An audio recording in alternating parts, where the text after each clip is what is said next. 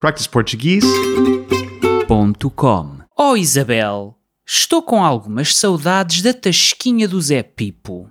Acredito, tu ias lá muitas vezes, não era? Sim, eu passava lá a vida. Eu e os meus amigos íamos lá frequentemente petiscar. Éramos 5. Gastávamos balúrdios. É pena ter fechado. Pois é. Não sei se te lembras, mas o Zé Pipo era viciado em carapaus fritos. Que raio de vício!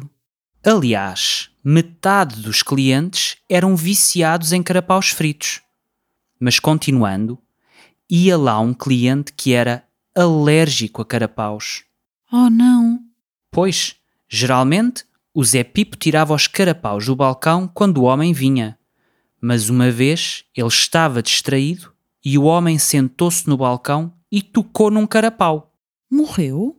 Claro que não, mas ia morrendo. Uau! Eu vi tudo.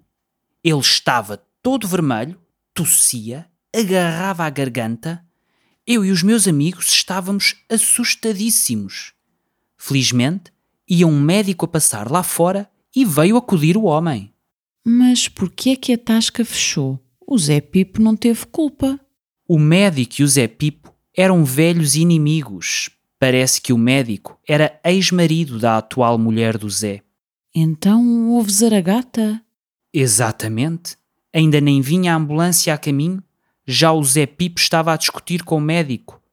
Estavam os dois armados em carapaus de corrida, se queres a minha opinião.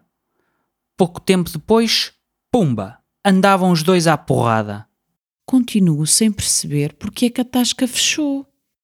Isso é porque o Zé Pipo andava a fugir ao fisco. practiceportuguese.com